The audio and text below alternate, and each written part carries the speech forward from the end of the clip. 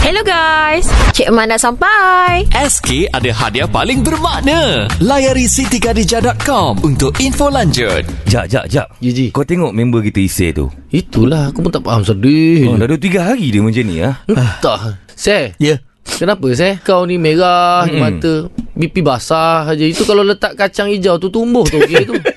Orang tengah sedih, janganlah kau macam ni. Tak, mukanya lembab aja. Kenapa? Kalau boleh kurangkan punchline, tak sedih. Okey. Kita tak nak punchline ni. Tak. Bukan Sebelum aku punchline. cerita kenapa aku sedih, kau tolong panggil Pi Azman jap. Cik Man. Panggil Cik Man. Okey. Cik Man. Apa dia? Cik Man buat apa kat Isai ni? Kenapa dengan Isai? Bukan. Dia panggil Cik Man tu. Cik Man tak ada buat apa. Cuma aku nak tanya Cik Man. Korang semua perasan tak?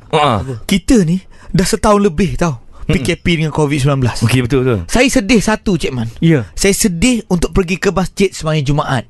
Saya takut hilang nikmat sembahyang Jumaat tu pada diri saya, Cik Man. Satu hari nanti, Cik Man, saya akan lupa dengan best tau sembahyang Jumaat, ramai-ramai pergi masjid, sembahyang kan, dengar khutbah.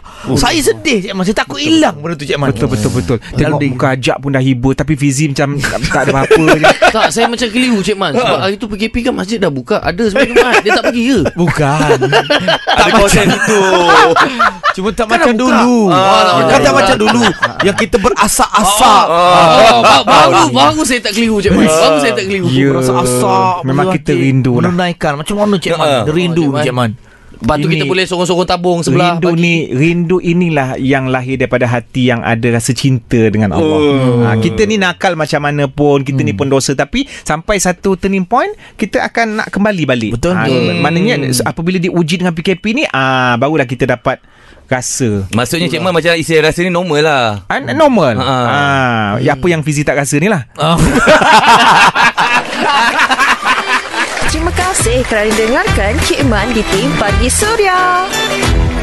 SK ada hadiah paling bermakna. Layari sitikadijah.com untuk info lanjut.